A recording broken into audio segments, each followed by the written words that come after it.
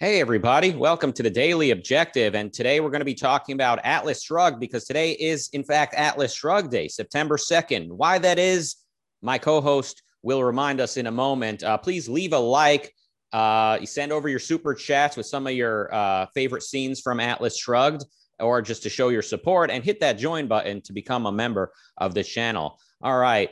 Please welcome not only Nikos Sotirakopoulos, but also his trainer, Bob, who is, in fact, seems to be a big fan of Atlas Shrugged as well. Welcome to the show. Bob is my training partner. Those of you who follow me on Instagram know him. So in honor of Bob today, let's make the super chat rain. So 2nd of September is an important day. It's the day that is important things happen during the book. And this is why September 2nd is considered International Atlas Shrugged Day from Ayn Rand's fans. So we're going to talk about 3 favorite scenes, what we got out of them. So let's start with Raga. What is your favorite scene from the book? All right. Well, we'll start with one that always struck me. Now we're going to have spoilers. I don't think we could do this without spoilers. So if you have not read Atlas Shrugged, pause the show, go read Atlas Shrugged, and then come back and hit play. All right. So when Reardon is on trial, and he responds to the allegations by saying, like, I will not, like, obviously paraphrasing very liberally here, but like, I will not comply with a society of cannibals, or I don't believe I'm living in a society of cannibals, something like that, using the imagery of cannibalism.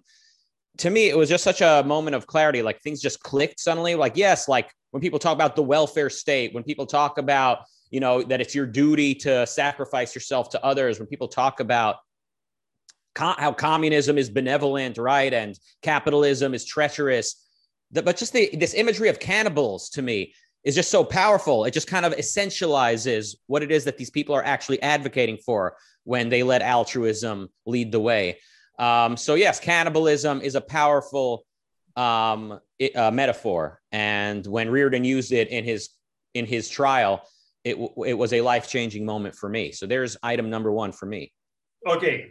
Item number 1 for me. So they're not in particular order. They're just 3 things that I like. Yesterday, we talked about indulging in luxuries. And sometimes this is a selfish gift that you give to yourself. And I spoke about the importance of indulging with someone you love. And love is exception making. You do things that you otherwise wouldn't do.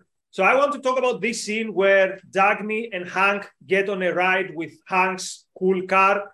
They go out of the city and they go somewhere which is a place which is a bit hidden, a place that some people go because they want to feel the luxury, but also people who can appreciate the beautiful things in life go there to find some privacy and enjoy aesthetic things.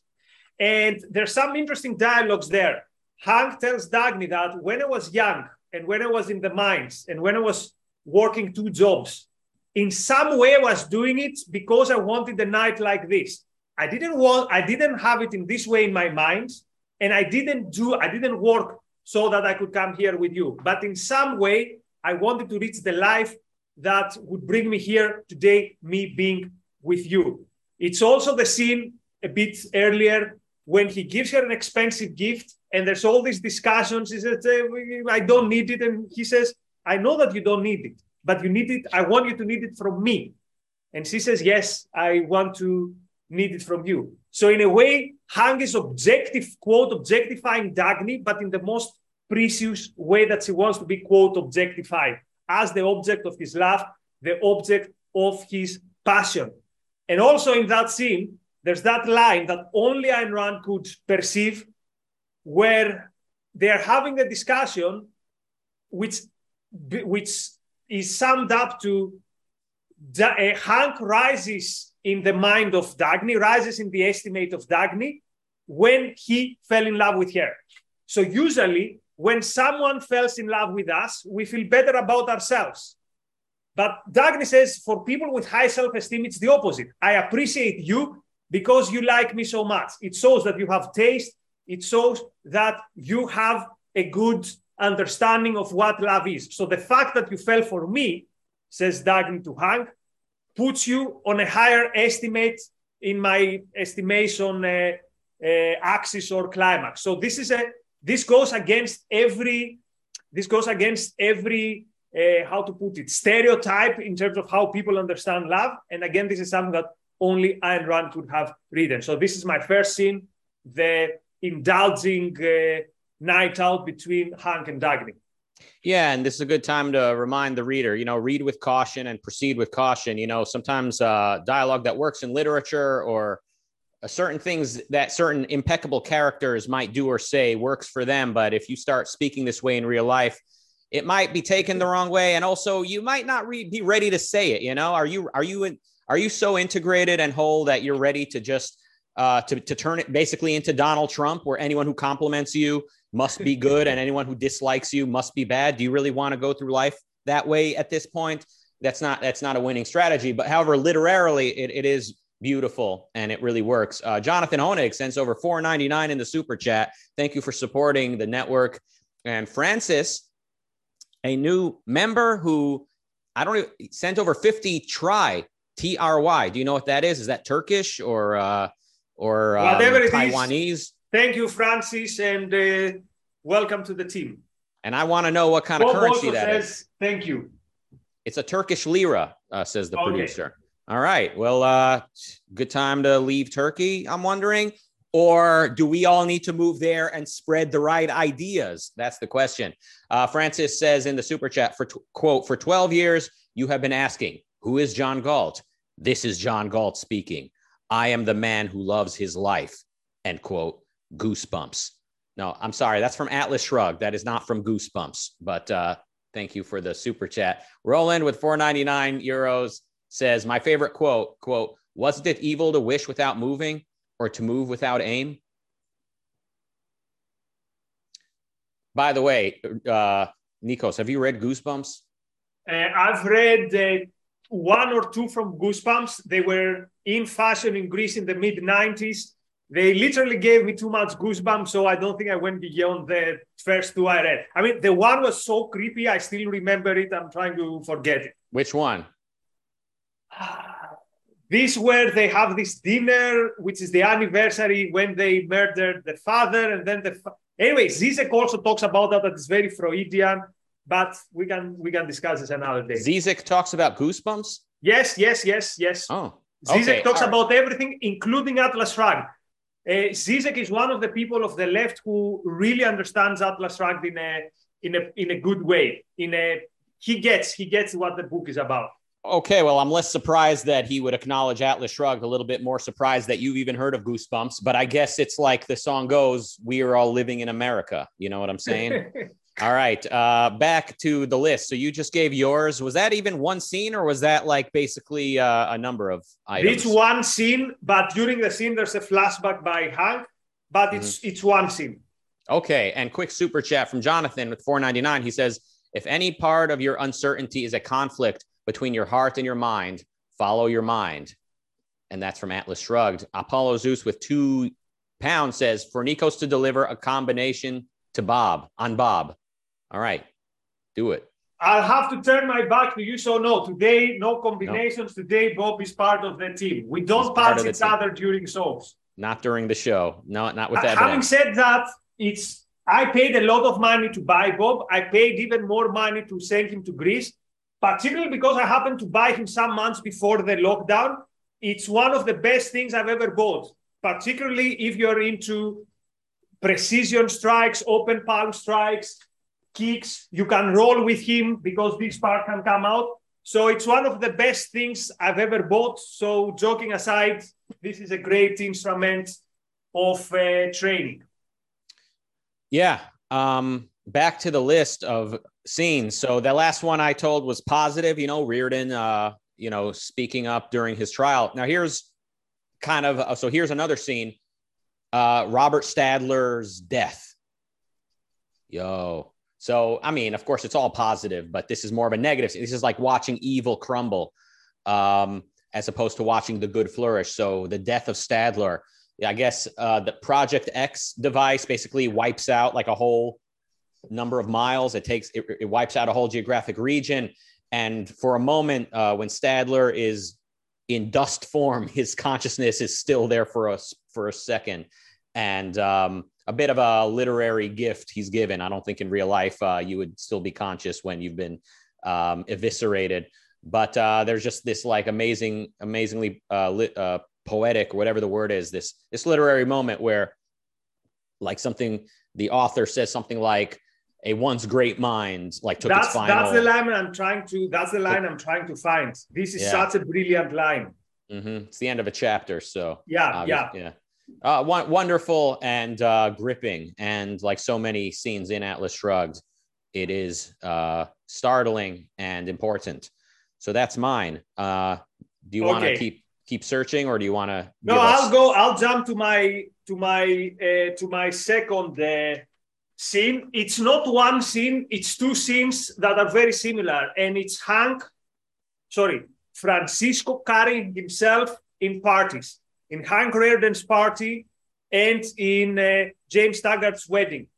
Hank Rearden's anniversary party perhaps is my favorite scene throughout the book. Two reasons.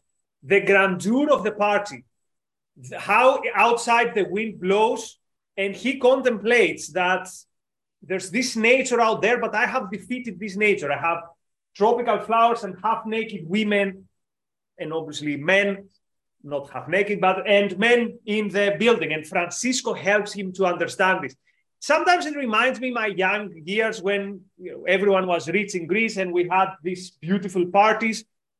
So his soul is lonely, and there's this contradiction, the beautiful party and Hank's soul that is lonely. And Francisco comes at that moment and throws him like a life jacket, a spiritual life jacket, a life jacket of someone who understands him. And he does it in a way which is very, very, very respectful. And he has heard so many things about Francisco, and yet Francisco is quite different. And the other scene is Francisco carrying himself in James Taggart's wedding. His wit, his back and forth from the ridiculous people, the quote intellectuals who are there. That line where that lady asks him, Senor D'Anconia, what is going to happen in the world? And he says something like, exactly what it deserves. And she says, oh, how cruel. So and of course, then is when he gives his money speech. So this is how life should be.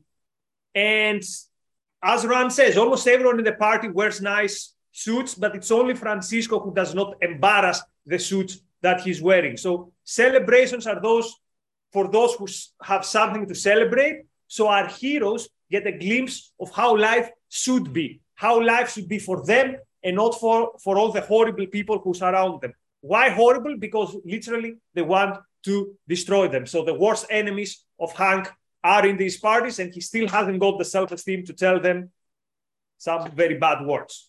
Yeah, if I check the comments here. Yeah. So our great producer gave us the quote from the chapter, the quote on Stadler's demise. Yeah, I'll read it in a moment. But yeah, I recall if it's the same scene, the people are talking. They're saying at this party, the era of money is over. Like the era of money is behind us, and we're going to usher in a new era, an era of, and then they hear a voice saying, the aristocracy of Pool. No, it's pull, not pool. Pool is a game. All right. Here's the end of the chapter from my last item. The producer sent it to us. Quote, on the site of what had once been Project X, nothing remained alive among the ruins, except for some endless minutes longer, a huddle of torn flesh and screaming pain that had once been a great mind. Where are the people who say that Rand is not a great writer? Like, oh, okay, but he doesn't really know how to write. Seriously? These lines are very difficult, not very difficult. These lines are unique. The way she captures the characters, their feelings, the moments is unique. So even if you don't like the ideas, I think you will enjoy Atlas Shrugged as a work of fiction. You asked, where are the people who think Rand is not a great writer? And Christopher in the chat said, reading Goosebumps. I think he was answering you. Okay, you just went, right? So it's my turn again? Yep. So so here's another positive one. When Dagny is in the valley for the first time and she's kind of taking the tour and meeting people there, and she sees a couple of kids, and the way the author describes them, like they have a look on their face like they had never realized they were lied to, kind of, I think, implying that most of us living in the world as it is, at a certain point in childhood, we kind of realize the adults around us are compromised and that they have not given us the full truth and they have lied to us in some way or another. And these kids are in the novel, are in the valley, are uncorrupted. So that stuck with me. I thought that was quite remarkable. Definitely. And so now I have to go with my third scene. The third scene is our first introduction face to face with Ragnar the pirate. So the context is that Philadelphia is probably based what many American cities are today, which is a very dangerous place. Hank Renner has left his house. He walks, he has a pistol in his pocket. And as he walks in an empty street outside on the outskirts of town, he sees from far away a guy getting out from the darkness and standing in front of him. And instinctively he goes for his gun, but then he said, this guy is probably not a thief because of the way he carries himself. So again, what a first introduction. And of course, this person who comes out of the shadows is Ragnar, someone who lives, quote, in the shadows, who is a pirate. And here, in order to do an act of virtue, an act of justice, to give Hank what is owed to him, he has to do it on the dark. After that is when he gives him the story of how his biggest enemy is Robin Hood. Not Robin Hood as he might have been in real life, which is taking money from the tax collector and giving it to those who were looted, but taking from, quote, the rich to give, quote, to the poor. And Ragnar says, this is the enemy, this is the idea that I want to wipe off from the world. And then also we have the brilliant scene when the police officers arrive asking Hank, hey, we're looking for a pirate. Have you seen him? And he says, no, this guy is my bodyguard. And then Ragnar says, you were right, Mr. Redden. I am your bodyguard. Here still we meet again. What a great scene. Ragnar, again, character larger than life, the philosopher pirate or pirate/philosophy, and also with a very hot wife, Kay Ladlow. So yay for Ragnar. He's killing the game. So those are three items we both gave. I guess I'll sort of mention this as a theme or a reoccurring kind of scene. So at the very end, of course, Eddie Willers won't give up. He's trying to work this train, and he has no idea how, but he just won't give up. He just wants to get this train to the destination, even if he is able to do that, God knows what's waiting at the end of that journey. And also at one point in the middle of the novel, when people in the Midwest or somewhere in the middle of America they're trying to sell their crops. And was it that the train wasn't coming to pick it up because the trains are have been retasked for some government project? They were retasked for the soybeans project of Keep Mud.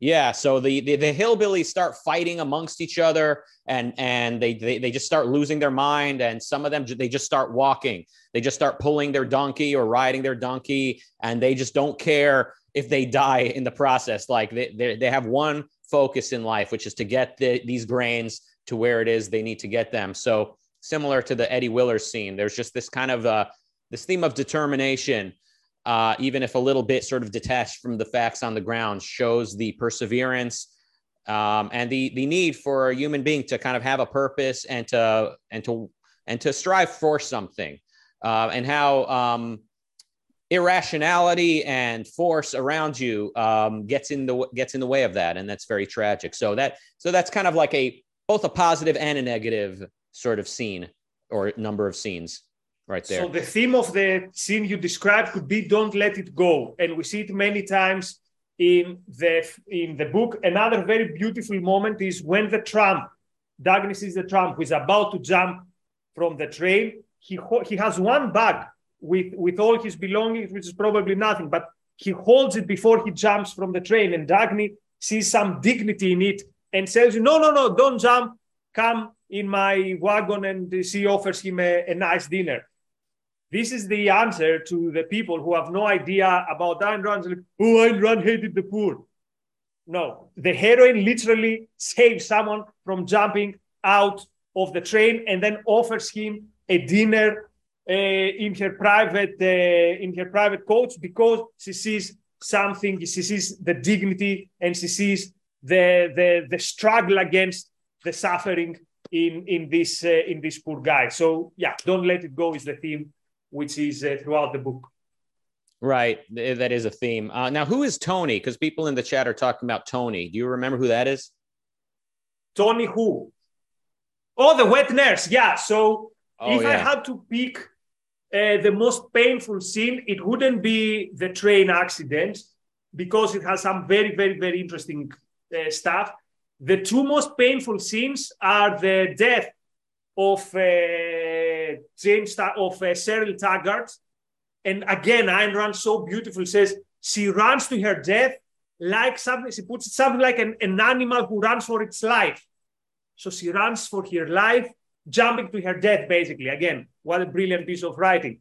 And also the last moments, the last painful hours of the wet nurse, who we've had a U-turn of character, and he goes after values. He didn't believe in values, but now he gives this struggle to warn Hank and to show him that his admiration and their love, and Hank, in a way, treats him as a son. And it's heartbreaking. It's one of the most difficult scenes to read in the book. Mm-hmm. So people like Jordan Peterson have sort of disparaged Rand's novels and saying like there's good guys and bad guys, and like who's going to win, or it's too simple. So if there is kind of a divide between the characters in Atlas Shrugged, it's like the people who think and want, like people who think and are driven towards some type of selfish value versus the people who don't. So it's not like the businessmen are good and the government are bad, like so many people today want to draw it, or vice versa. It's like the people who are, to the extent people are thinking and coherent and focused, they are like on the good side of the story. And so someone like the wet nurse sort of maybe starts off kind of thoughtless and kind of ends up finding some honor throughout the novel, whereas someone like Cuffy Meigs, if I'm pronouncing that, Cuffy Meigs, yeah, he's just kind of a schnook. He's just kind of like a thoughtless bureaucrat from from his appearance to his departure, and various cronies like Orrin Boyle, right? He's a businessman, but he's a schnooky one. Yeah, I know you guys read Goosebumps, but do you have the word schnooky in Greece? Not really, because I'm not sure what exactly it means. When it comes though to character development, there is an excellent chapter in this book, edited by Robert Mayhew, Essays on Ayn Rand's Atlas Shrugged, which is about the road that Dagny and Hank get. I think it's called something. Where is it? Discovering Atlantis, Atlas Shrugged's demonstration of a new moral philosophy. And it talks about how Reardon and Dagny get through this, how Reardon gets liberated from his guilt, but also how Dagny gets to actually join the strike. So how can it be that characters are flat if characters throughout the novel change and see things differently? And as Zizek understands, but Peterson doesn't understand, which is probably why Zizek beat Peterson in that debate, the main contrast, the main conflict in Atlas Shrugged is not between good guys and bad guys, it's between Gold and Dagny. It's between the people who give their sanction to the quote system, without them the system will collapse, and between the people who withdraw that sanction. So Jordan Peterson needs to do more work when it comes to understanding Atlas Shrugged. Reading it could be a good start, or rereading. Yeah, I mean, Jordan Peterson, I wish he was more selfish. I wish he wanted more for himself. If he was more, he's a very curious thinker, but it seems like he's pretty much made up his mind that happiness is trivial. And that's not good enough for me. Jonathan Honig with 199. Thank you for that. those are all the super chats. And I think we've gone through more than our 3 scenes. So I guess we can wind it down. Coming up at 8 p.m. UK time is James Valiant and Robert Naser continue. Okay, this is why we need to get English speakers as producers. I'm going to read this exactly as it says. James Valiant and Robert Naser with continue their discussion. Okay, I think he meant to say will continue. So it's more of a typo, less of an English as a second language problem. They will continue their discussion on Leonard Peikoff's Keeping It Real. Today's topic is philosophy or art. Which came first? That's a good question. I guess we'll find out. Thank you all for joining us today. What a wonderful show and what a wonderful week of broadcasting. We'll be back here next week. And I think I'm actually going to do a live event in London a week from Monday, I think. Yeah, sounds about right. London. Good day, mate. That should be fun. Maybe you got something coming up too, but I'll let you announce it when you're ready. If there is something to announce, never mind then. I'm getting a head shake. All right. Thank you all for joining us today, and stay tuned for all types of announcements. See you back here next week for the Daily Objective. Thank you, Nikos. Thank you all, and goodbye.